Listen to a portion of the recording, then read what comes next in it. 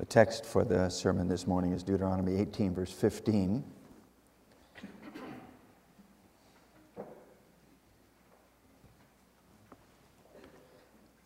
Deuteronomy 18, verse 15. We'll read the verses 15 to verse 19. We'll read 15 to 19 of Deuteronomy 18. And there we read the following. The Lord your God will raise up for you a prophet like me from your midst, from your brethren. Him you shall hear. According to all you desired of the Lord your God in Horeb in the day of the assembly, saying, let me not hear again the voice of the Lord my God, nor let me see this great fire anymore, lest I die. And the Lord said to me, what they have spoken is good.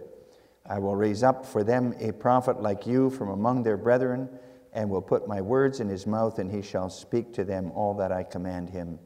And it shall be that whoever will not hear my words, which he speaks in my name, I will require it of him.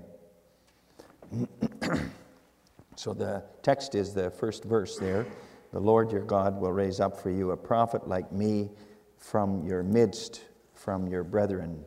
Him you shall hear. Brothers and sisters in the Lord, and that includes also the boys and girls, it's the time of Advent here in December, the time when we think about the coming of the Lord Jesus Christ for salvation. God's people live in the expectation of his coming to deliver them from sin and all the effects of sin. Today, we look forward to his coming in glory to bring those the Father gave him into his eternal joy. But for thousands of years, God's people had to look forward to his first coming. They didn't know about a second coming at that time yet, even. But they hoped in the gospel of salvation. They looked forward in anticipation to the coming of the Savior. And if you think about it, do you know that what the gospel was? If you really think about it, what was the gospel for God's people from the time of Adam till the time of Abraham? What gospel did they have?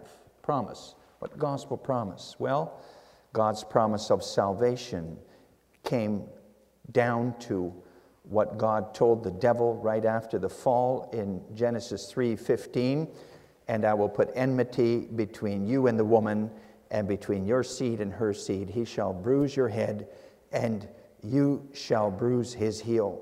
That was actually a wonderful gospel because it meant a break from the devil's grip and the beginning of peace and friendship from God, with God. That was the gospel, though. That was basically the gospel that the believers had to cling to after the fall of our first parents until God called Abraham from Ur of the Chaldeans. That was their hope.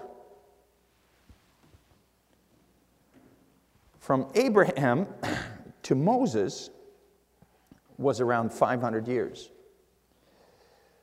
Do you know what gospel the people of God were given to hope in during that time period of history for those 500 years?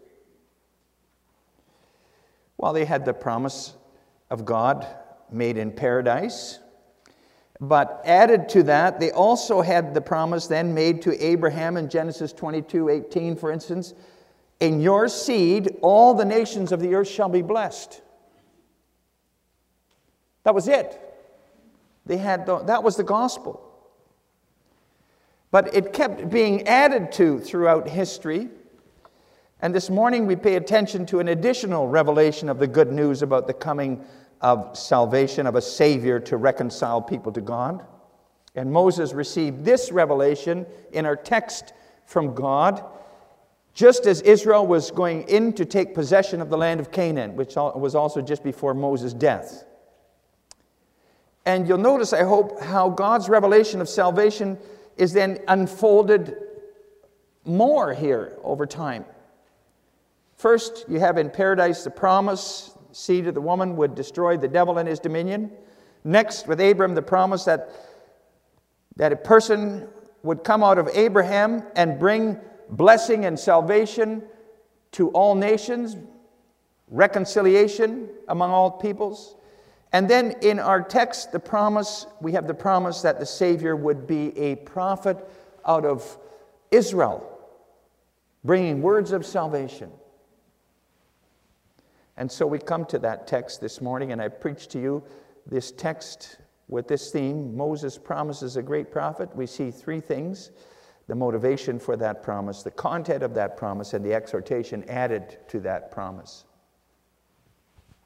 First of all, the motivation.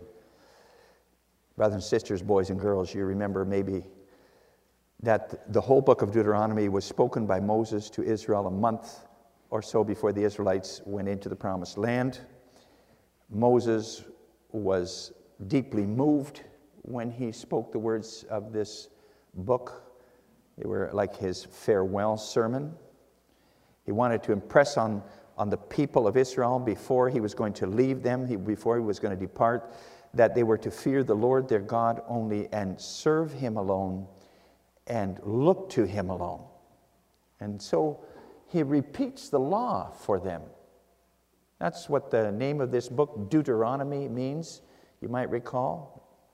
Deuto is two, and nomi is law.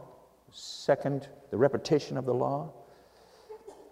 Moses reminded Israel just after our text about the day when the Lord God had told him about the coming of a great prophet. Said verses 16 and 17, according to all you desired of the Lord your God in Horeb in the day of the assembly, saying, let me not hear again the voice of the Lord my God, nor let me see this great fire anymore, lest I die. And the Lord said to me, what they have spoken is good. End of quote. So God gave that promise of a great prophet like Moses for the people at Mount Horeb already, when he gave Moses the law on that mountain. That's when that promise of a great prophet was made. And that giving of the law at Mount Horeb is related to us in Exodus 20. We often read the law out of Exodus 20. What happened at that time when the Lord gave his commandments, his 10 commandments? Well, you can read in Exodus 20, the verses 18 and 19, the following. Now all the people witnessed the thunderings, the lightning flashes, the sound of the trumpet, and the mountain smoking. And when the people saw it, they trembled and stood afar off. Then they said to Moses, you speak with us, and we will hear. But let not God speak with us, lest we die. In other words, the people were dead scared when they heard God speaking the law to them, his commandments. You can read the same in Deuteronomy 5. Moses reminds the people of what happened when they received the law from God in his own voice.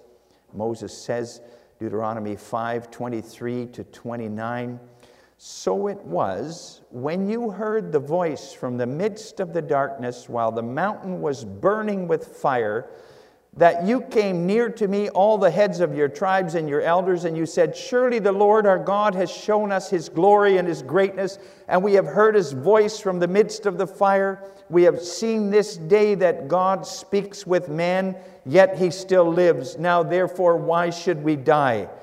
For this great fire will consume us. If we hear the voice of the Lord our God anymore, then we shall die. For who is there of all flesh who has heard the voice of the living God speaking from the midst of the fire as we have and lived?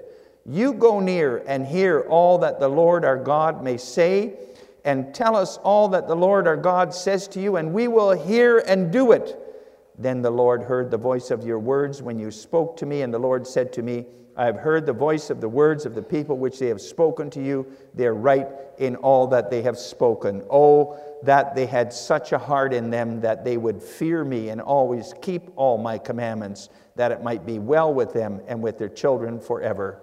End of quote. That's what happened at the mountain. And it was in those circumstances that God gave the promise of a great prophet like Moses, who would speak his word once and for all. The people heard the voice of God out of the fire at Horeb, and they were scared to death. That fear is also described in the New Testament, Hebrews 12, which we read here some time ago, the verses 20 and 21. For they, the Israelites, could not endure what was commanded on the mountain. And if so much as a beast touches the mountain, it shall be stoned or shot with an arrow. And so terrifying was the sight that Moses said, I'm exceedingly afraid and trembling.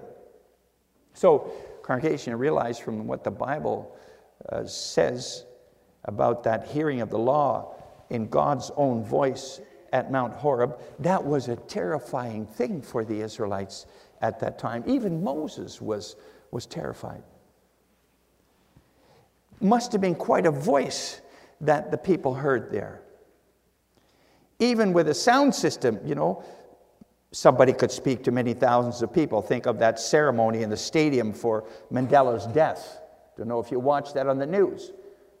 Thousands of people, 40,000 people, 50,000 people. But God's voice was heard here by more than 600,000 Israelite men and women and children on top of that yet.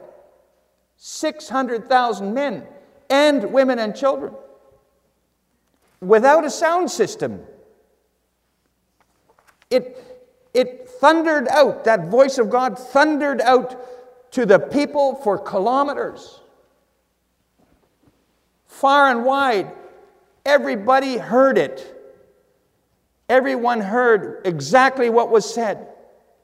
And the voice came out of this massive column of fire on top of that mountain.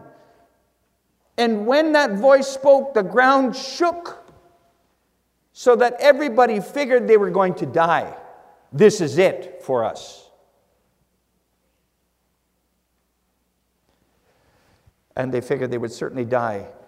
But not just from the hearing of God's awesome voice itself, but especially from what that voice said. That's what really, truly filled their hearts and their consciences with terror.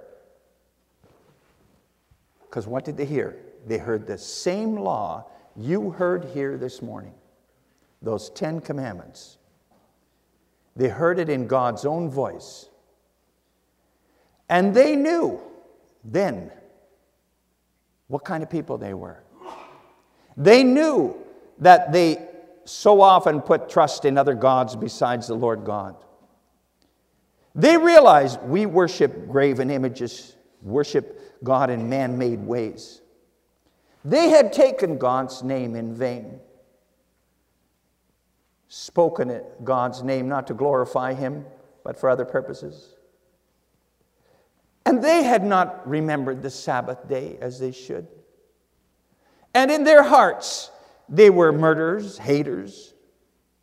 They were adulterers. They were thieves. And they were false witnesses. They slandered others. And their hearts were full of sinful desires. And now they heard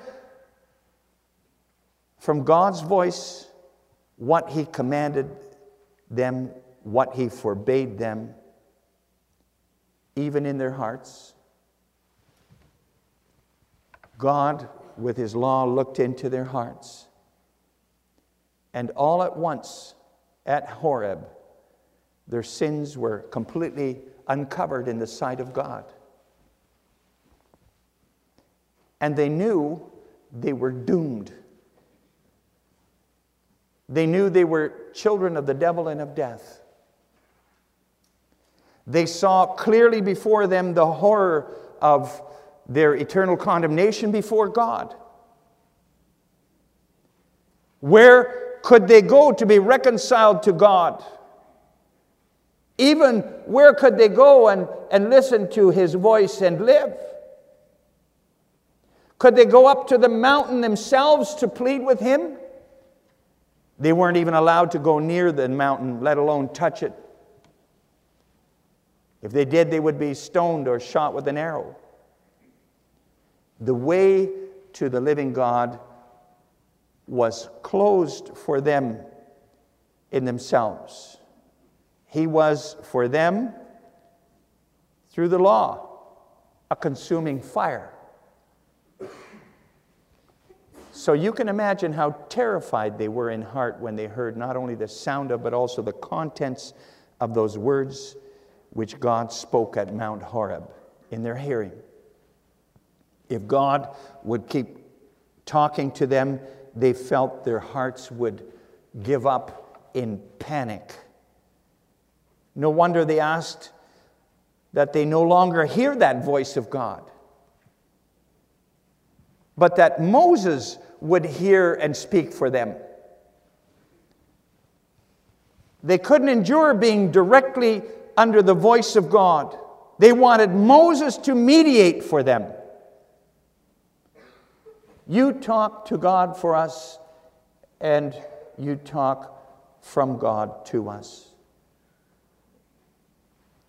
God had, through the thunder of His law, exposed their sins and sinfulness in their hearts. In the fire of His holiness and righteousness, He had shown He had every right to cast them into eternal condemnation. And the people fearfully acknowledged that they had not kept God's law, and that they now realized they needed a mediator between themselves and God. Brothers and sisters, we hear the law every Sunday. You just heard it this morning. It doesn't come to us the same way it came to the Israelites on Mount Horeb, the same fashion. But it does come with the same words and the same intensity, congregation. Does that law of the Lord God Almighty, does it humble you today too? Does it cause us to acknowledge our sins and misery before God? And does it bring us to realize how desperately we need a mediator? What is God for you if in your heart you don't cringe when you hear from Him, "You shall have no other gods besides me. You shall not murder or hate. You shall not steal, but be a generous giver. You shall not covet or set your desire on what is your neighbor's." Who is God for you if you fool yourself into thinking that good intentions are enough? Who is God for you if you don't see you need a Savior to deal with His wrath against all your sins? We come to the second point, the content of that promise of a great prophet. Congregation, when those terrified Israelites realized that they needed a mediator between themselves and God, Moses didn't right away say, "Okay, I'll be your mediator." Neither did God say, "The people are right, Moses, you be their mediator." No. God told Moses, "I will raise up a prophet like Moses from your midst." And that's what Moses told the people then in our text. "The Lord your God will raise up a prophet like me from your midst." A prophet like me, Moses said, a prophet like Moses, the greatest prophet of the Old Testament. It says in Deuteronomy 34, verse 10, words obviously added later after Moses' death. It says, "But since then there has not risen in Israel a prophet like Moses, whom the Lord knew face to face." That's how Moses himself could best understand and make understandable to the people of Israel what that promised prophet would be like. A man like him, who knew God face to face. A man from the midst of the people, a man of flesh and blood, willing to stand before God for the people. One who, as we read in Hebrews 3 verse 2, was faithful to him who appointed him, as Moses also was faithful in all his house. See, the Israelites knew they were sinners in themselves and that they couldn't hear God's voice without feeling condemned before him who is a consuming fire to all sin. So they looked to Moses. He was a man like them who they could speak to, and yet who also spoke with God, and who spoke to God for them and spoke to them for God. And a mediator then who was from among their brethren. A loving covenant brother, in other words, who had their well-being at heart, would be willing to intercede for them to God. A mediator, as it says in Hebrews 2:17 and 18, who would be like his brethren, so that he might be merciful and faithful. For in that he suffered, being tempted, he is able to help those who are being tempted. A prophet like Moses. A great prophet like Moses who would stand between the holy God and sinful people. And that, this pointed to none other than the Lord Jesus Christ, the Son of God in the flesh. And that's how the Jews interpreted that promise. That's why when they saw the works that Jesus did when he was on earth, they said, John 6:14, this is truly the prophet who is to come into the world. And right after the outpouring of the Holy Spirit at Pentecost, the Apostle Peter applied Moses' words in our text directly to Jesus Christ when he explained, as we read in Acts 3:21 and 22, for Moses truly said to the fathers, the Lord your God will raise up for you a prophet like me from your brethren. Him you shall hear in all things, whatever he says to you. And then he points to Jesus Christ. And the evangelist Stephen, when he admonished the Sanhedrin for rejecting Jesus Christ, he quoted this text in Acts 7:37. This is that Moses who said to the children of Israel, the Lord your God will raise up for you a prophet like me from your brethren. Him you shall hear. You see, our text was gospel for Israel when they were terrified at the hearing of the voice of God speaking the law, and when they realized how sinful they were in themselves before him. Moses was about to die, but he promised a prophet like him from among their brothers, a faithful man who could mediate for them with God face to face, a prophet who would declare to them the whole counsel of God concerning their redemption, one who would in fact be greater than Moses, namely the Savior himself. For what Moses was, he was only through Christ and in Christ. Because as it says in John 1:17, for the law was given through Moses, grace and truth came through Jesus Christ. Moses couldn't make satisfaction for sins. He couldn't atone for the sins of the people. He could only expose that by being the intermediary for God's law. But he was also a sinful man who was not able to enter Canaan itself because he hadn't given glory to God when he struck the rock for water in the wilderness. And Moses could not give the people of God circumcised hearts. He wasn't able to change their hearts from hearts of stone to hearts of flesh to love God. When he spoke in our text of a prophet like him, he only said that so that the people would have some idea of what that prophet who he promised for the future would be like. A prophet close to God, face to face with God. And that was the gospel for the people of Israel. And it's the gospel for us today too. We need a mediator. We need a mediator between us and God. The mediator, Jesus Christ. A prophet like me, Moses said, him you shall hear. And that brings us to the last point, the exhortation added to that promise. Congregation, God doesn't receive sinners, and the law of God only condemns us all. Israel realized that at Mount Horeb. The law was never given to save anybody. The law itself was was given to show that we're all condemnable before God in ourselves. It can only condemn. God gave the law through the prophet Moses so that the people would realize how they are before God, and so that they would look forward to the great prophet to come, which Moses promised in the text. Him they were to hear. And they could hear him. He would bring the promised deliverance from the curse of the law and declare that. And so that exhortation of our text, him you shall hear, was for when the Lord would raise up that prophet from Israel's midst. Well, that exhortation was repeated throughout the Gospels by God himself. This is my Son, with whom I am well pleased. Listen to him, he said on the Mount of Transfiguration. Listen to him. Also repeated by the Lord Jesus himself. He who has ears to hear, let him hear.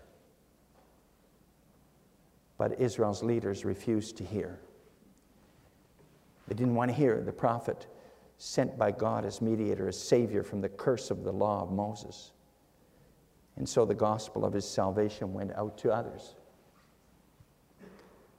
Brothers and sisters, boys and girls, what about us today, who have the law read to us every Sunday and who know the gospel of Jesus Christ? That exhortation of our text, hear him, that's for us today. As Moses warns, Deuteronomy 18, verse 19, if anyone does not listen to my words, that prophet speaks in my name, I myself will call him to account. You will be judged according to the gospel of Jesus Christ that you heard. Do we hear him? That means, do we seek our complete salvation, life, present and future, in him and in him alone? We heard the law read here earlier this morning, no thunder and fire, thankfully. But it's the same law from the same God. And that law condemns us too, congregation. If that was all we heard here, who would God be for us? Outside of our highest prophet and teacher, Jesus Christ, who would God be for us? He would only be a condemning fire, a consuming fire. But what do you know if you hear this prophet? If you let yourselves be instructed by Jesus Christ? If you embrace his teaching? Well, as John writes in chapter 1, verse 17, as we mentioned before, the law was given through Moses. Grace and truth came through Jesus Christ. The law was given so people would know their need for a mediator. And Jesus Christ came to graciously fulfill that need for a mediator and Savior and tell that truth from God. And so the exhortation of Moses in our text is for us today then. Him you shall hear. Hear him. Listen to this prophet. He tells the truth. He reveals himself in that gospel as the way, the truth, and the life. He shows us the whole counsel of God concerning our redemption and how it all comes to fullness in him. He teaches us that the God who speaks in thunder and fire, the God who is a righteous judge, is our gracious Father through him. He shows us how he was sent by God into this world, how he was born of woman, born under the law, to redeem those under the law. He reveals how he delivered us from the curse of the law by becoming a curse for us, and how he has obtained eternal righteousness and life for us, and how there is no condemnation anymore for those who are in Christ Jesus. And he shows us how he rose again from the dead for us, and with his instruction by means of which the Spirit continually works faith in our hearts, he renews people in his image. He lets us hear God's law so that we look to Him every day for grace, and so that we seek our life outside of ourselves in Him, and so that we seek to live in all holiness as He does. He instructs us so that we realize that without Him, without our highest prophet, we can do nothing, and we are nothing. So, congregation, hear Him. Through the law of Moses, we know God is a consuming fire. Through Jesus Christ, through hearing Him, we know God is the God of all grace and truth. So hear Him, this highest prophet and Savior. Because as He said Himself, John 5, most assuredly, I say to you, he who hears my word and believes in Him who sent me has everlasting life and shall not come into judgment, but has passed from death into life. Amen.